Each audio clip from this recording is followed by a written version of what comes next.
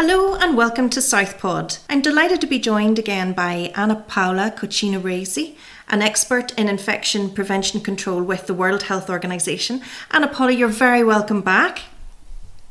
This is the fourth episode in our series of conversations about COVID. And just before coming on this call, I realised you're based actually in the WHO European office in Copenhagen. And I was wondering, have your restrictions in Denmark been heightened there today as a result of the COVID outbreak on these mink farms? So good afternoon, everyone. So the restrictions for us here living in Copenhagen have not changed in connection with this situation with the minks and coronavirus in Denmark. So the government has made an announcement of a number of measures that are being implemented in Northern Jutland. The government has been very transparent and very active in sharing information with the public and explaining what they're doing and what they're doing. They made sure that the risk assessment of the situation has been shared in the public domain. So, but for us here living in Copenhagen and in Zealand, the measures are not we maintain the current measures that were, I think, implemented as of, if I'm not wrong, 28th of October. So, which is just asking.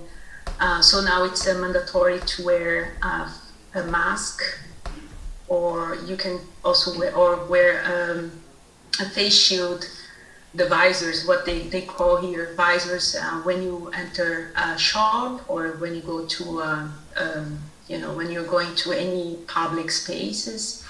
They also recommend that, to wear a mask or a visor when you're using public transportation.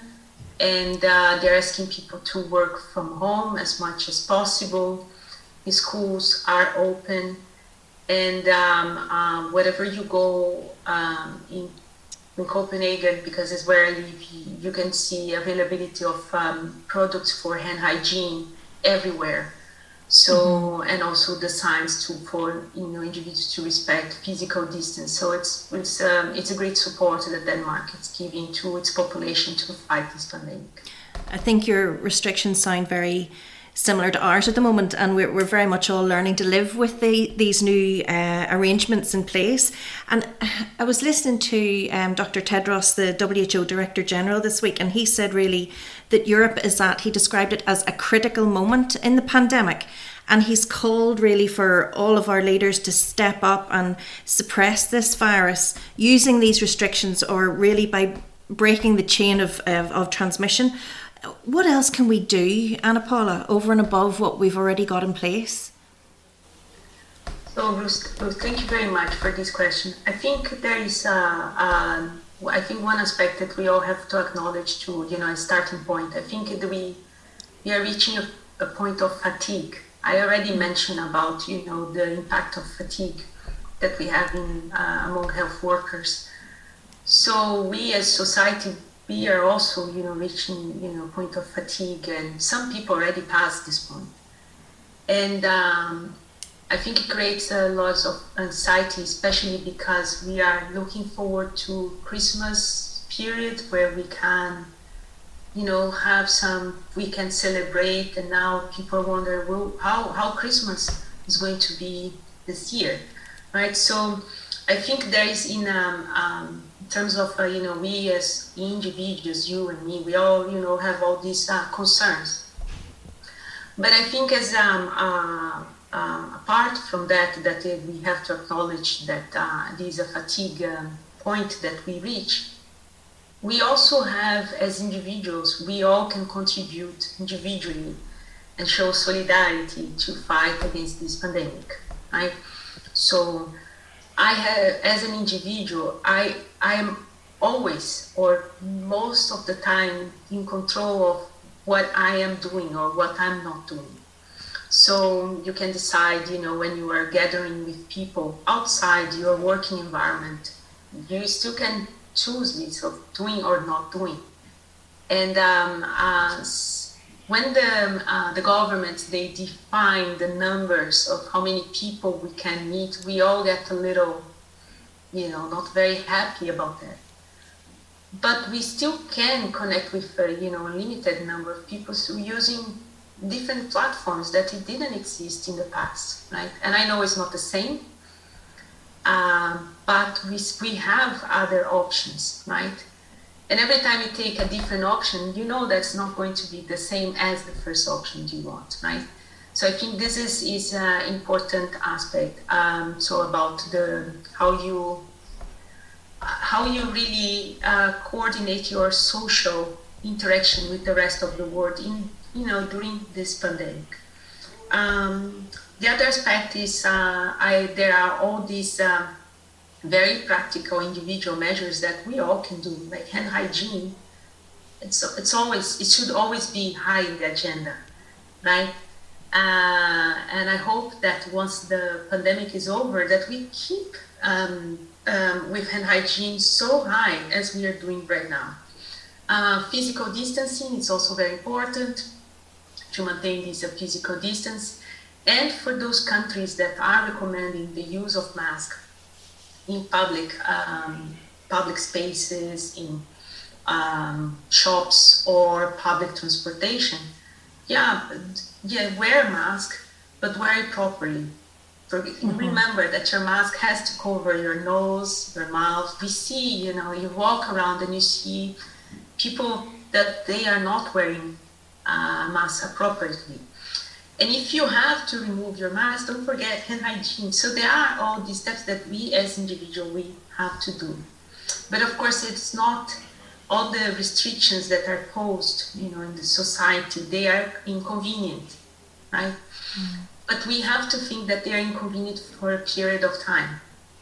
So if we comply with these inconvenient recommendations at the moment, or that what the government has instituted at the moment, and we add this, my individual contribution, the period that we have to be doing it for this inconvenient period, it reduces, right? Because we all are doing our work together.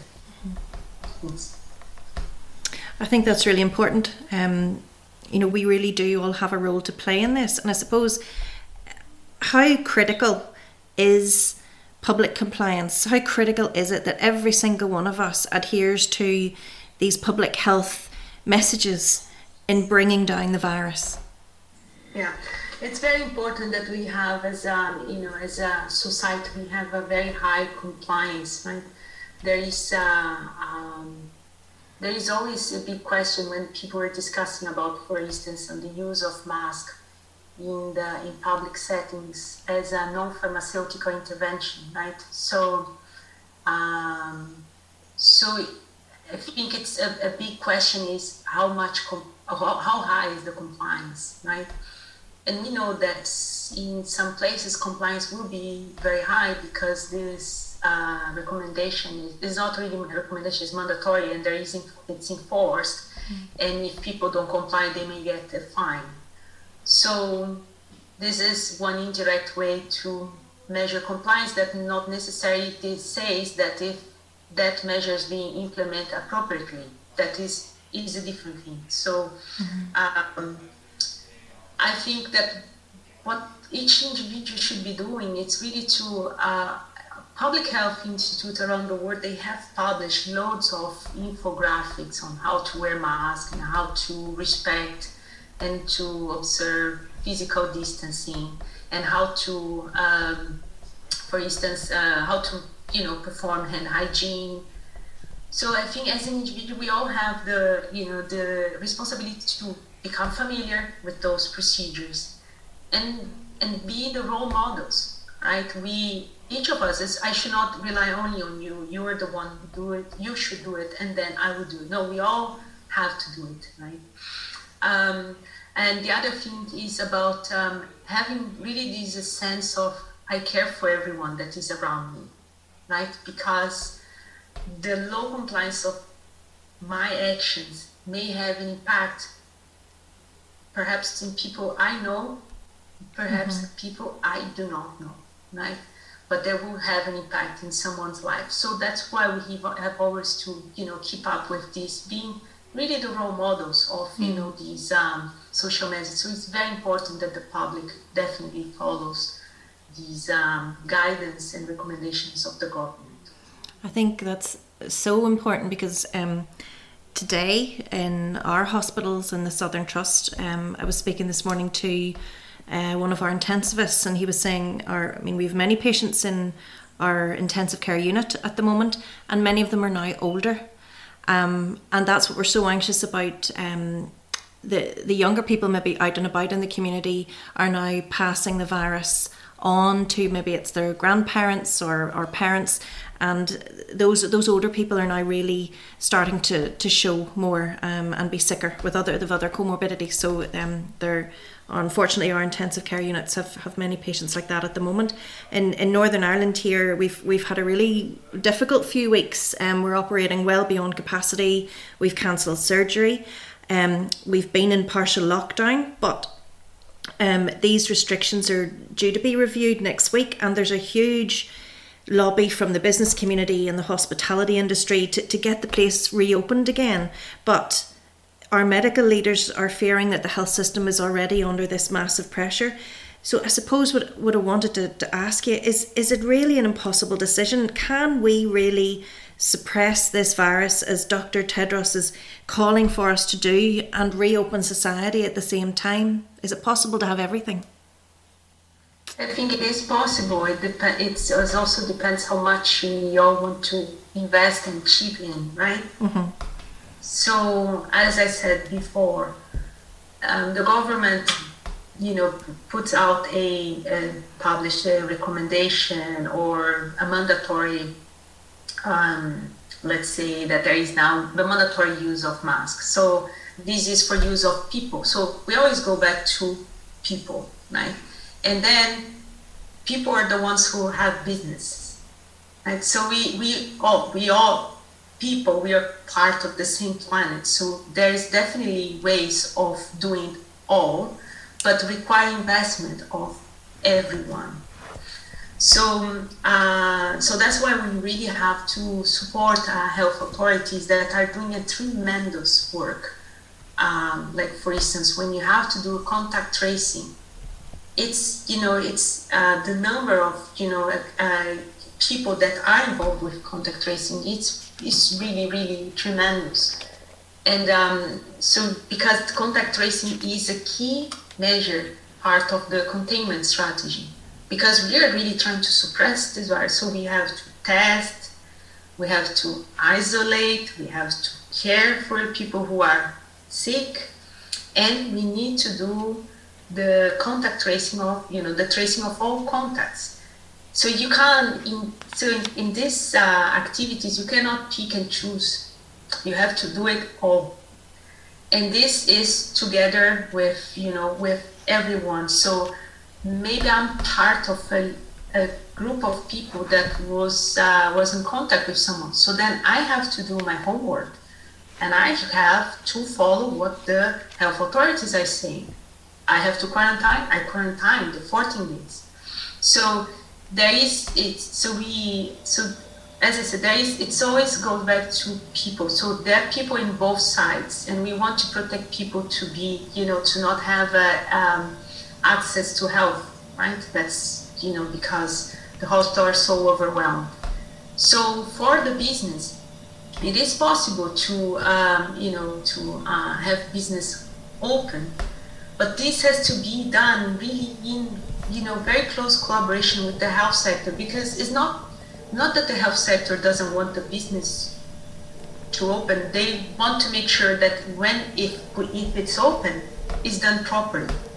So perhaps, like if it's this type of business, can people work from home? Maybe yes. So taking people out of of the streets, so you reduce the number of people in the bus, and so on. So there is always a positive domino effect of certain measures. So for other things is like how you ensure this physical distance in this working environment. how you make sure that the ventilation in this working environment is safe. Does this working environment has access to hand hygiene facilities? And does this working environment has a protocol that in case they have a case, what do they do? So it's everyone really part of this response. So it is possible to, to work with, to fight this pandemic with business open, but everyone has to be fully committed, because this is not only a fight of the health sector. This is a fight of the, the human beings that live in this planet, right? We are all together living in this planet, so we are all together in this fight. So sometimes we put this in, different boxes. We are in only one, this, beautiful planet called Earth, right? And we have to do it together. I think that's a really strong message, Anna Paula. There's a very clear checklist of what we have to do, and we have to do it all. And if we do that together, you've given us some light at the end of the tunnel. So thank you very much for your insights again. They're always fascinating, and thank you for taking the time to talk to us.